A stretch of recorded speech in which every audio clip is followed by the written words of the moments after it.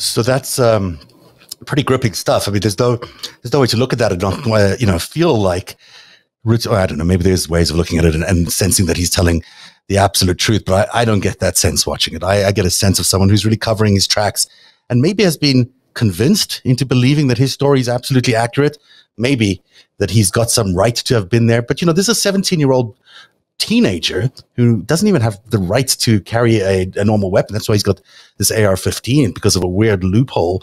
But he's not even from that state. He lives in a neighboring state, although his dad does live in Kenosha. And then here he is, patrolling at 17 and on a night when there was an actual curfew, when there were people were told to stay off the streets. He's going out there claiming to be a medic. He's doing interviews with the Daily Caller, I believe, at the time. It was stuck out right away. I remember the night it happened. I immediately retweeted that the Daily Caller tweet because it made no sense that someone like that was having media following him around, claiming to be a medic, claiming to be a firefighter, and being none of these things. And he's got media following him around, not just any media, but the Daily Caller, the home of white nationalism. So why is Kyle Rittenhouse there that night? It certainly seems like he's legitimately saying that he was concerned about the community, but he doesn't really know that community that well. He doesn't really know the owners of the store or his garage that he was there to help protect. Why is he doing that? Why is his mom letting him be there? And this goes on and on throughout the day as people really questioned his motives for being there. And the trouble that I have with all of this is, when you really look at where Kyle went from that day onwards, he went into these guys' hands. The guy on the right you will recognize as a former child star, Ricky Schroeder. The guy on the left is Lynn Wood, not Lynn Wood, sorry. It's another one of Trump's attorneys. I forget the name. I can't believe I forget the name. It'll come to me in a second. But, there was a $2 million bailout for Kyle. He was taken out of prison. He didn't have to face much time in serving bail. And who funded that $2 million bailout? Well, look who funded the $2 million bailout. All the same people from Stop the Steal, all the same people from the insurrection, all the same people that we've seen so many times. Thank you. Someone just pointed out, it's John Pierce is the name of the attorney that we're talking about with his arms around Kyle at a bar, promoting a coffee company called Black Rifle, because that's funny. This is just a few weeks after the fact. You've got Rudy Giuliani supporting this $2 million bailout of Kyle Rittenhouse. You've got Rebecca Mercer supporting the $2 million bailout of Kyle Rittenhouse. Then you've got Lynn Wood. That is Lynn Wood up at the top in that first cloud. Mike Lindell of the famous My Pillow company. And then some radio or podcast host who I'm not familiar with, I think from Glenn Beck's TV outfit. But you get the sense of what I'm saying. Here came a manufactured event. Now, I'm not saying he was forced into the situation by these people. I don't know. No one knows yet, whether anyone was forced or somehow coerced into heading into the situation. But I know after it happened, these are the people that pounced on this teenager and probably caused more damage than they did any good for this guy. If there was any saving to do, it would not be in the hands of these people who later on, would lead an insurrection, attempt to stop the steal, and God knows what else they did. These people were basically fundraising off this kid. And again, America just taken for a ride. These are grifters. They are stealing money from people by saying, send us your money to the Kyle Rittenhouse Defense Fund and we'll do this or that. It's a load of crap. The money disappears in a lot of cases. And I know that he finally did ditch them.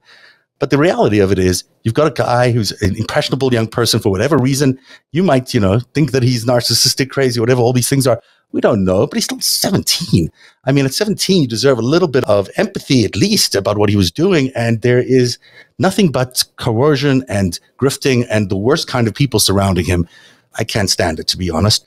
I do think, he's in a bit of trouble after today's testimony. It does not appear to me like he's going to walk out of that courthouse if the judge is in fact, and the jury is in fact, not biased. And there's a real possibility that we might see some of that. It's an all-white jury. You saw the judge. You saw everyone else in that courtroom. Very, very, very, very Wisconsin white. So that's how this case is going to be tried. That's how we'll find out. It's certainly important for me to have just shared with you some of those clips today because you're not going to see them in a lot of places. The clip you're going to see over and over again is him crying at the beginning there. Yeah, it's a great clip. It makes for great TV ratings. I know that because I used to do mainstream TV, so I know what they're going for. But all this other stuff that's really, really crucial, you're probably not going to get to see as much as you should. So I wanted to share it with you tonight. Please reshare it wherever you can. And this case is not done deal for Kyle Rittenhouse, which is certainly what impression we were left with when we started this morning. So keep watching this space, as someone on television likes to say. Now, when we return, this is exciting because I'm obsessed with the story of Robert Maxwell and Jeffrey Epstein and Ghislaine Maxwell. And, Kirby Summers is one of the best authorities around the story. And as we were planning to do an interview, it occurred to me that November is here. And, for all of us who study this stuff as much as close as we do, November is when Robert Maxwell mysteriously died. He fell off his yacht. He named his yacht after his beloved daughter, Ghislaine. Some people say he was murdered. I tend to agree with them. We'll tell you who we think murdered him. Plus, we'll tell you what's going on in her court case, which begins next week. So if you thought the Kyle Rittenhouse court case was one to watch, I think even the jury selection next week is going to be interesting, and it will be open to the public. So all of that is coming up in a second. We'll talk to Kirby Summers about her book, or books about these incredible characters in our recent modern history. And all of that is coming up in just a second. I've got to just try to find something here. Sometimes you got to play a commercial and you didn't set it up. So I'll just chat. How are you everybody tonight? Are you guys okay? It's nice to see you. Thanks for showing up. It's a busy day. It's a busy news cycle we've had, and the news just keeps on intensifying. I don't know how we're going to manage to cover it all over the next few weeks, but we are sure going to try. You know what? I am going to play it towards the end of the show because I don't want to waste your time or mine. Instead, let's go into the interview that I did with Kirby. This is really interesting. Kirby Summers talking about her book and the Ghislaine Maxwell trial, which is just a week away. Leave me your comments as we play this. This is the front page from the New York Times on the 6th of November, 1991. And you can see the other story from the Daily News. Robert Maxwell dead at 68. It happened 30 years ago, just last Friday. Quite a monumental piece of history because, as many of you know, we are still facing the remnants of that death and still a lot of confusion around that death 30 years later. And his daughter, Ghislaine Maxwell, stands on trial next week. As soon as next week, when the jury is finally picked for her long-awaited trial. With all of that in mind, I thought it'd be a great idea to bring the one and only Kirby Summers on the show, who's a Ghislaine Maxwell biographer. She's written many books about Epstein. Her latest is called Ghislaine Maxwell, an Unauthorized Biography. And Kirby Summers joins us. Kirby, it's quite monumental, this 30-year anniversary for those of us who follow Robert Maxwell. 100%. First, I want to thank you for having me on, Zev. It's amazing that November is such a crucial month for the life of Robert Maxwell, in the fact that he lost his life, right, on November 5th, 1991. Ghislaine's trial, as you wonderfully pointed out, the grand jury selection will be terminated by the 15th, which is 5 days from today. And her trial begins on November 29th. So I am sure that this is the last thing anyone in the Maxwell family expected would happen to Ghislaine Maxwell in November, especially, a month that continues to haunt them, I think. Absolutely, because we still do not know to this day, even though many of us have a very good suspicion, we still don't know officially how he died. I mean, the cause of death is certainly not natural causes. It was something else. He fell off a yacht, which he named after Ghislaine, his beloved yacht. And people suspect that it wasn't quite that. And you go into great detail in your book as to what it might be based on your research and other people's research. And certainly it feels to many people like it was an Israeli intelligence service that may have been involved in the death of Robert Maxwell.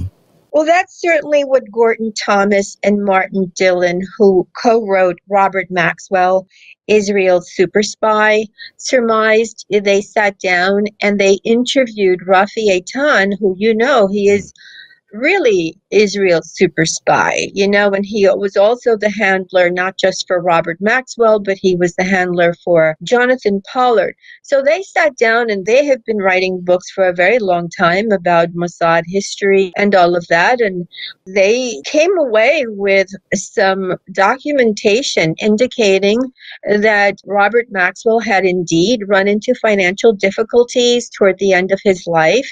He was a big spender, as you know. I mean, Ghislaine inherited the same problem. You spend money that you don't have, you move it around, you play around with selling the same stock twice.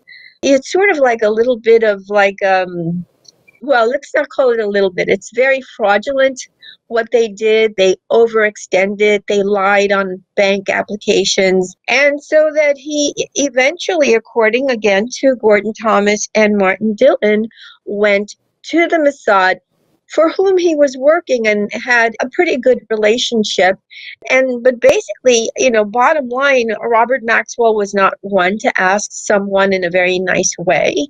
It appears that he bullied them and said, if you don't lend me money to get over this hump, which he believed he would get over. Don't forget, like in the 1960s, he went sort of bankrupt for the first time. It took him 5 years to crawl out of that first bankruptcy. And he believed that he would crawl out of this bankruptcy as well. He just needed a little bit of help. The Mossad is thinking, well, wait a minute. He's pushing us around. Yeah, not a good idea generally to threaten the Mossad or any intelligence agency with any sort of blackmail scheme. It's certainly you can't go to them and say, give me money or else I'll reveal all your secrets, because, they do have a national security interest at heart. So they might do something. So, here Robert Maxwell has a lot of secrets, especially about the compromised version of Promise, which he was completely involved with, with the back door selling it to Sandia Laboratories. And, this is a time where the relationship between Israel and the United States is a little bit still challenging, because they're trying to get over the Iran-Contra scandal where basically Mossad helped the CIA with the providing of arms and all of that. And so there's this relationship that's already a little taut. And for Robert Maxwell to have gone to them instead of like in a position of, hey, guys, do me a favor, he threatened them. And so according to Gordon Thomas and Martin Dillon, again, it was 5 guys, that went on this little boat, and when his yacht, the Lady Ghislaine, on November 5th, sort of entered into the Canary Islands, because he showed he was not feeling good. He was already on the yacht for several days. He was doing fine. He had taken himself to sort of like they land in another place. He went and had a very lovely dinner. He followed it with an after dinner drink. And then, he made a few phone calls. He went back to the Lady Ghislaine. He spoke with his son, Ian. And then he spoke with Samuel Pissar, who he had known since, I believe, right after the war. He had been his lifelong friend. And that was sort of like around 10, 11 o'clock at night. And then by, 5 o'clock in the morning, nobody can find him. And it's man overboard. He had not one autopsy, but 2. During the autopsy that was done, it was discovered, as you probably know, he was a very obese man, as everyone knows, that there was a pulled muscle, a lot of torn ligaments on the part of one of his shoulders. And it implied that he had, whether he was pushed or fell or whatever they thought, that he attempted to, hold on, right? Because that's what caused the kind of break that he had. Absolutely. And so Ghislaine is one of his offspring who never believed it was suicide. She was like, my father would never commit suicide. Now, all of this reminds me a lot of the way Jeffrey Epstein died, because we never really found out the truth about that either, that there were certainly autopsy results that suggested there was something other than just suicide at play, which is the official reason. And that's because, there's another big echo between these two gentlemen. Certainly Robert Maxwell was a spy for the Israeli military intelligence, I believe, through my research. That's who I believe he reported to. So was Jeffrey Epstein a spy for, or at least an asset for the Israeli military intelligence. And both of them meet this sort of untimely end under difficult circumstances. Maxwell blackmailing the intelligence agencies, and Epstein potentially doing similar things because he was just in jail and threatening to also potentially reveal some secrets of his own, because, wouldn't that be necessary to get out of jail in that situation? There's a lot of echoes between these two men. Yes. However, while I believe that Jeffrey Epstein was working for Mossad. And in fact, few people know that when he was arrested in Palm Beach, he went on his plane. Typically, when you're arrested, your passport is removed. I'm sorry, charged. When he was initially charged, and it took a long time because, as you know, he had the best attorneys, and they kind of fought back with Alexander Acosta for a while. And so it was a protracted situation. However, Jeffrey Epstein, on the end of May, and I'm trying to remember the year, I believe it was 2008, end of May, he gets on his plane and he goes to Israel. Now, who else goes to Israel at the same time? I just want to, I won't stay too long on this, but I want you to know this. Israel is at this point celebrating their 60th anniversary. 60th anniversary. George Bush is the president. George Bush turns around and he invites Leslie Wexner. Isn't that interesting, to go to Israel at the same time? That is interesting. So, yeah, so they're all in Israel at the same time, and Epstein was not going to come back. He really was not. A newspaper article came out, and I have it actually attached to Jeffrey Epstein, Predator Spy, which is another one of my books, showing that he checked into the Four Seasons Hotel at Jerusalem, and that he was conducting, I guess to cover for him, right, that he was conducting some kind of walkthrough through their military base. Now, isn't that an unusual thing for someone who was being, first he was supposed to be a real estate guru, then he was supposed to be a financial guru, and suddenly he is in Israel right before he's supposed to be turning himself into the Palm Beach authorities, looking at the military base of Israel. Well, it seems to me, all right, that because it was the 60th anniversary of Israel becoming an independent state, right, an independent nation by itself, and we have Leslie Wexner, who's already there, that they sat down and they had a meeting, George. It seems to me it cannot have gone any other way. George Bush sits down with, I forget the name of the prime minister. It could have been her, sir. I don't Shamir? remember. I'm not sure. Who would have been? Probably Shamir. Right? No, it was not. I don't think it was Shamir. Okay. No. Okay. I don't think it was. 2008. Sorry, 2008 would have been 2008. Yeah, let me. It'll come to me while you're talking. It'll come to me. But yeah. Okay. So it seems to me that they sat down with him and said, "Hey, it's gonna go well. Go back," because that would have brought a lot of attention to Israel. This said, he was also working for the CIA. I've discovered, right? So it wasn't just that he was working for Mossad. He was working also for the CIA, as was Ghislaine Maxwell, because Leslie Wexner is connected to the CIA. So, they were both, I guess, spies. It just seems to me that they were all at least assets of all these agencies. And like Robert Maxwell, he, Jeffrey Epstein and Ghislaine seem to freelance for a bunch of intelligence agencies, I should say. They went to the highest bidder in many cases, or what was strategically important for maybe Israel or the United States at the time. It's interesting that they all have ties to all these intelligence agencies. And yet somehow, this has been an open secret, I would say, for 30 years. And yet we're still facing a court case right now that Ghislaine Maxwell is going to go in front of a court. And no one knows for sure what her status is in terms of this intelligence agencies. The court cases presumably are going to be specifically about the allegations made against her. And yet there's a bigger reason maybe that all these things happened, that, her cases and her crimes, alleged crimes took place, that they're, were maybe following orders from intelligence agencies. And I don't know if we're going to ever find out the truth about that. Do you? I can tell you 100%, we're never going to be told. I mean, Alexander Acosta, when he made that statement, I was told to back off, that Epstein belonged to intelligence.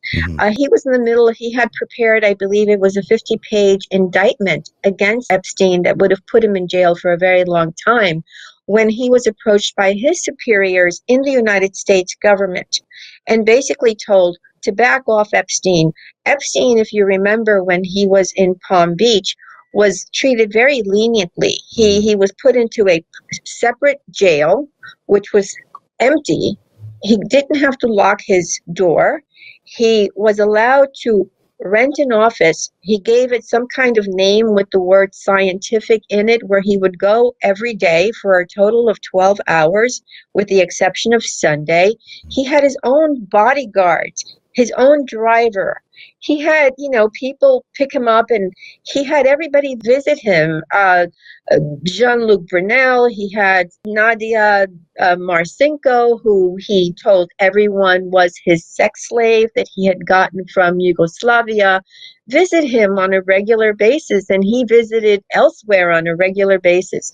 We will get back to more Kirby. Either if we can't do it on this show, we'll do it on another show, because that is a really fantastic interview. But I wanted to get Glenn Kirshner in here because isn't that interesting? Just that the Ghislaine Maxwell trial is just a week away after all this time. Are you even following that, Glenn? I've been following a little bit of it. I can't say I'm up on the evidence, but I know it's in jury selection, and I know jury selection will be extraordinarily challenging because there are so many volatile issues involved. But, after picking juries for 30 years, I've always maintained that we can pick fair and impartial juries to sit in pretty much any case. And I think we've proved that point with the Paul Manafort prosecution, when there was a self-proclaimed MAGA person on the jury who said, I wore my MAGA hat to court every day. I left it in the car. I put it on at the end of the day. I'm a Trump loyalist. I didn't want to vote guilty for Paul Manafort, but I took an oath and the evidence proved him guilty, and I voted guilty. I believe even in the upcoming Trump trials, fingers crossed, we'll be able to pick a fair jury. Glenn Kirshner, by the way, of course, former federal prosecutor, famed analyst on TV, and a big proponent and a champion of justice, no matter what the case. And I really wanted to speak to you today about what was going on in Kenosha, because what a riveting day of testimony. And there was some good lawyering, I thought, particularly on the part of the prosecution. We started the day with everybody saying that, this was a done deal, that, Kyle was just going to walk away with this. And, halfway through Kyle being on the stand, it seemed pretty apparent that he was not being very helpful to his own case. Yeah, I think this is a challenging case for both sides. Anytime you have a young man who has no business, Second Amendment aside, who has no business running around a volatile situation, pretending to be some sort of, vigilante or private law enforcer. You're running around with an AR-15 that you have no business possessing or transporting across state lines, and you kill two people and seriously injure another. He starts deep in a hole as far as the evidence and the expectations go. I actually tried to watch his testimony pretty carefully. He was an extremely well prepared, extremely well coached defendant / witness. And coaching is not a dirty word. Every witness is coached. As a prosecutor, I would coach my witnesses to tell the truth. And I would try to coach them to be very precise in the answers they gave. If you don't know, you don't remember, then you say you don't know or you don't remember because you took an oath, and that's the truthful answer. I don't care if it helps my case or hurts my case. As the prosecutor, you're obligated to tell the truth. So yes, we do coach, not a dirty word, witnesses. I do think his emotional outburst probably bought him some fans in the jury box. I do think the defense attorney was pretty good about trying to prove precisely why he discharged his weapon on each of the 3 occasions. And I look at the evidence of when he didn't discharge his weapon. This was very good tactic by the defense team. He testified there was somebody coming at me with a pipe. There was somebody coming at me with a fence post. He said, but I raised my weapon. They backed off, and I didn't discharge my weapon. I didn't fire. Obviously, the message there was I only fired when I was in imminent risk of death or serious bodily injury myself, which is what gives rise to the lawful ability to use deadly force to repel that kind of attack. I think this is a wide open case at the moment. I could see a conviction. I could see an acquittal. I could see a hung jury. And Zeb, if I were a betting man, and I'm not, $1 is my limit, I would bet $1 that we're likely to see a hung jury. Interesting. To the line of questioning you were just talking about, he did say he was feeling threatened, but by seemingly imaginary things. I mean, there was, in one case, there was no weapon, but he thought he was, someone was coming after him because they wanted his weapon or chasing him. I mean, in another case, there was a weapon, but it wasn't really being discharged at him. So the feeling of feeling threatened, even when you've placed yourself voluntarily in a dangerous situation, is that an excuse? I mean, it's like walking into a fire.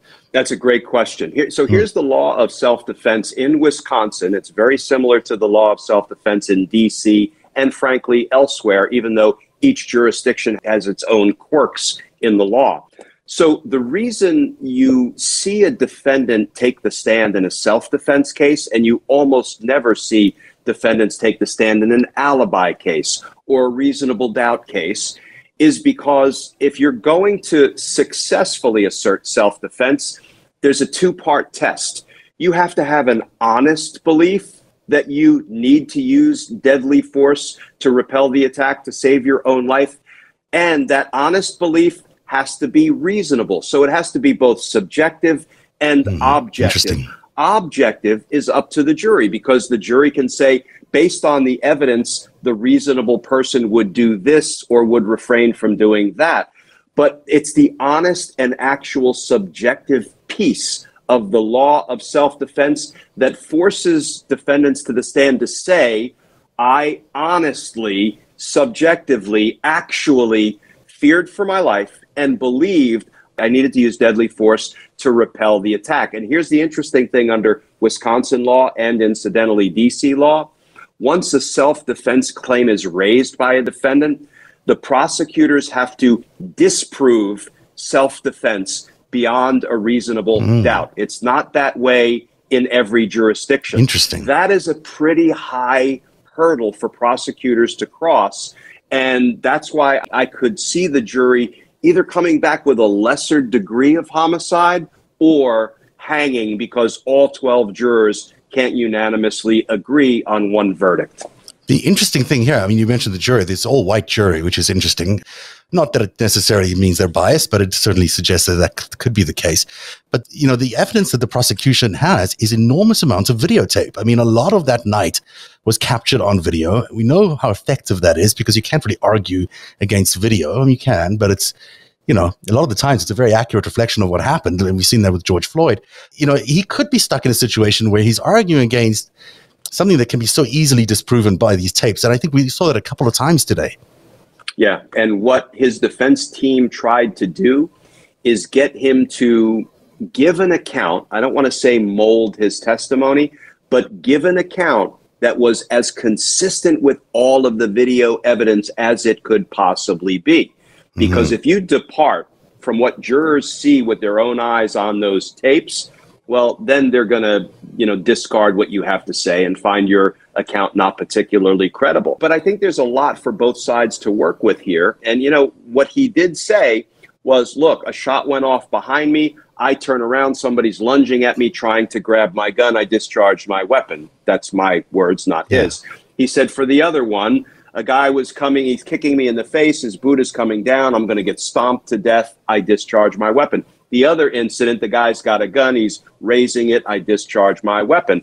I mean, either the jury is going to buy that he was actually and honestly in fear of death or imminent bodily injury such that he had no choice but to use deadly force, or they're not going to buy it. And if they don't buy it, if they buy it, they've got to buy this idea that he was going to extinguish these fires, which seems kind of ludicrous. Like going into a dangerous situation 3 blocks away with his apparently fires, you're a 17-year-old being followed by media. Why is he being followed by media? I mean, the whole thing is just, it probably isn't, but it looks a little bit like it's contrived. And I think that's the challenging thing for Kyle Rittenhouse. You sort of feel for him in some ways because 17-year-old kid might have just been wrapped up in something, but it feels like it's a contrived event when you've got the Daily Caller following you around as you're going to extinguish fires and happen to land yourself in front of a mob. Yeah, he wanted to have his social media moment, perhaps. He wanted people to perceive him as a hero or a do-gooder. And I agree with you. Some of it does feel contrived. But, the defense would respond with, well, wait a minute. He's carrying a medic bag around with him. Right. He's got gloves that medics wear. He actually did treat some people. One person.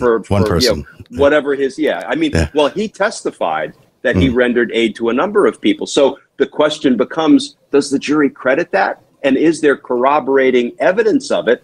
Or is he just throwing it into the mix? So, yeah, I agree with you. It feels like a kid who wanted to be a hero.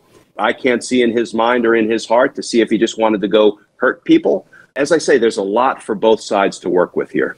I've seen on his TikTok account, I think they handle his TikTok account, and they mentioned this in court today. It was something like, I want to be famous, or I just want to be famous. Not the kind of thing you want to have in a TikTok account when you land up in a court case like this. It's fascinating. I think it's an interesting flashpoint for America. We certainly are seeing it's the first real case we've seen in a long time where Americans sort of dial in, pick a side, and see where they stand, and see whether we can get a sense of unity coming out of this courtroom. I think it's a very significant event and a significant story. It'll be really interesting to see how it plays out.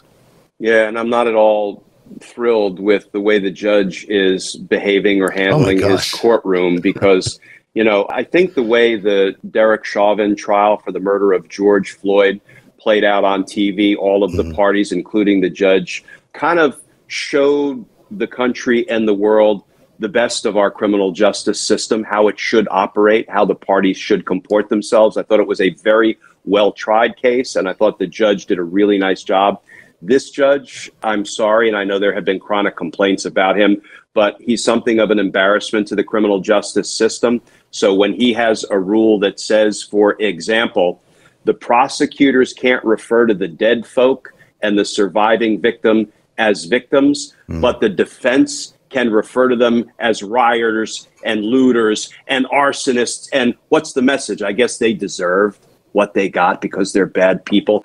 That is the kind of unfairness, the kind of tilting the playing field in the defendant's favor that has no place in our criminal justice system. Play fair by both sides. It doesn't do Kyle Rittenhouse any favors either. I mean, we played some clips at the top of the show where, he doesn't seem, the judge doesn't even seem to know the rulings that he's talking about. He just seems to be leaning in favor of the defense, and that's kind of a knee-jerk reaction. We all understand that, he's a sympathetic figure maybe, especially in Kenosha, but, there are rules and you want to be giving a sense of fairness in that court. And it wasn't coming across today. He looked very biased, in my opinion. But, he did look biased, and he makes a bit of a mockery of his position and of the courts. And that's unfortunate. But you know what? These are public forums. And I think anytime the citizenry can watch what goes on inside that branch of government, they should take advantage of it. So I'm glad it's being televised, and I'm glad we're getting to see it because, and the other thing, win, lose, or draw, I always told my prosecutors when I was the chief of homicide, it's really more important to try cases than to win cases because win, lose, or draw. If you try cases that warrant being brought to court, then you are doing a service to the victim, to the victim's family, and to the community. If you lose a case, but you've given it your best shot, there's no shame in that. But the shame is in declining to bring a case for fear that you might not win a conviction. Yeah, absolutely. I've got one more question for you, and it has to do with Bannon. I know you're on an incredible campaign here, but it's worrying me that it's taking so long. I know it's worrying you that nothing's happened yet. I mean, what's going on with the enforcement of that subpoena? So we're on day 20 of the Steve Bannon indictment watch. I was just yelling literally on air with Joy Reid and Malcolm Nance and Olivia Troy. And I tried to make the same point, which is there's no excuse for waiting this long. We can look back, and there was an EPA official named Rita Lavelle who defied a congressional subpoena, was voted in contempt of Congress, was referred to my old office, the U.S. Attorney's Office for the District of Columbia, for prosecution. And 8 days later, she was indicted. And frankly, she was just involved in some financial shenanigans. She did not try to overthrow our democracy. So time is of the essence with Steve Bannon. Why is it taking so long? There's no good reason, but there are a couple of things that might be holding it up. One, the new U.S. Attorney for the District of Columbia, my former colleague Matt Graves, was just confirmed by the Senate. He just rejoined my old office late last week. It may be that the acting U.S. Attorney, Channing Phillips, was deferring to him because he is now the Senate-confirmed U.S. Attorney. So hopefully they're going to move out. Some people have said, well, Merrick Garland wanted to wait until he got a court ruling, which he got yesterday from Judge Tanya Chutkan, that there is, in fact, a lawful legislative purpose for the select. Didn't we know that? Of course. Of course we knew that. Yeah. I'm just giving you kind of devil's advocate what might be holding it up. Nothing. There's no good reason for it to be held up. And in fact, the 16 subpoenas that just went out to Donald Trump aides, assistants, sycophants, and co-defendants or co-conspirators, they're probably saying, you know what, they haven't touched Bannon, so why would I show up? I kind of like my chances with contempt. So that's why I've been on a rampage that not only should he be indicted for criminal contempt of Congress, but Congress needs to use its inherent power of contempt, which is lawful. The courts have said repeatedly it's lawful, albeit not for several decades now, but it remains a lawful vehicle that a co-equal branch of government, the legislative branch, has to enforce its own subpoenas and compel testimony. Because criminal contempt just means we're going to charge you and punish you for the crime you committed when you defied the subpoena, but it doesn't compel your testimony. Inherent contempt is where the sergeant at arms arrests the person who failed to appear, puts him in a jail cell, and the good news is the contemptuous witness has the keys to the cell in his hand. All he has to do is unlock the cell and testify. That purges the contempt. Yeah, just go upstairs, leave the prison cell. They should have done it during the impeachment hearings. They should be doing it now. Representative Raskin has been saying they should do it. Joe Neguse has been saying they should do it. Jerry Conley has been saying they should do it. They should do it. They should definitely do something. It feels to me like Bannon is kind of, for me, probably the first tipping point where I think, the public is not going to buy this one. If they don't actually indict him, if they don't follow through on the subpoenas, it's going to seem like there's something wrong in the DOJ. And I think, that'll be maybe a tipping point for some action, because there hasn't been anything that's this egregious. But now this really does seem to cross the line if nothing happens. It'll be interesting to watch over the next few days. Glenn, thank you so much for spending time with us tonight. Glenn Kirshner, the former federal prosecutor. Tell everyone where they can support you and your incredible Justice Matters at Patreon and also online. Yeah, so if you come over to YouTube, my channel, Justice Matters with Glenn Kirshner, I put a legal analysis video up every day, 7 days a week, trying to take on the most pressing legal issue of the day and unravel it for real people who aren't lawyers. And then you can also find me over on Patreon, patreon.com, where we have a whole group of people. We call ourselves Team Justice, and we work on pro-democracy projects. And if you come over there, there's all sorts of perks that go along with it. I put on an annual Team Justice gathering on me, which is just my way of giving back and saying thank you to the people who are helping support our all-volunteer efforts here at Justice Matters and Team Justice. So YouTube, Patreon, and I'm on Twitter all day and night. I can't put the phone down trying to answer people's legal questions. You're amazing. I can't believe how much effort you put into everything you do, and it's really heartfelt and passionate. Thank you very much for being here tonight, Glenn Kirshner. Thanks for having me, Zed. I appreciate it. Have a great night. I was going to play some more of Kirby Summers, but instead of doing that, because it's going to be a little disjointed, I am going to add the entire 30-minute interview as a separate podcast. It'll land as early as tomorrow, so you'll get it there. And I apologize to Kirby for cutting it off. It was really interesting, but it had too long to go, and we would have lost the wonderful Glenn Kirshner. That is the end of tonight's show. Really, really interesting evening. I think we've covered a lot of ground, and I thought it was really interesting to see some of those clips. Glenn ended up referring to some of those a little later on in the show. In his analysis, it certainly feels like this case has got some important meaning for America going forward, and it might be one of those cases that helps, change some of the polarization that's been going on. We can all agree that this is a kid. No one wants anything bad to happen to a kid, yet he committed terrible crimes. And maybe we can see through the Kyle Rittenhouse case how so many people have been polarized and weaponized and used as propaganda vehicles instead of as people. These are real people that are being sent into these situations to inflame situations just so a party can win an election or win a seat. I mean, that's really what happened in Kenosha. This was a swing state, a swing district. They wanted to win it so badly that they, created this artificial tension into which Kyle Rittenhouse was poured into, and that's how we landed up with the situation we have. That is not an America that we want to be in, when a political party which has so much promise and potential is doing so much harm to the citizenry of the country. So I'll continue to watch that story. I hope you will too. Thank you very much for being here tonight. It's been an interesting show. We'll be back on Friday with the after show. LB and Greg are both in the house, so it'll be fun to catch up with them. It's been a couple of weeks. Until then, I wish you all a very good night, and we'll see you again on Friday. Narrative is made possible by viewers like you. Join today and support truly independent journalism at patreon.com/narrative. That's patreon.com/narrative.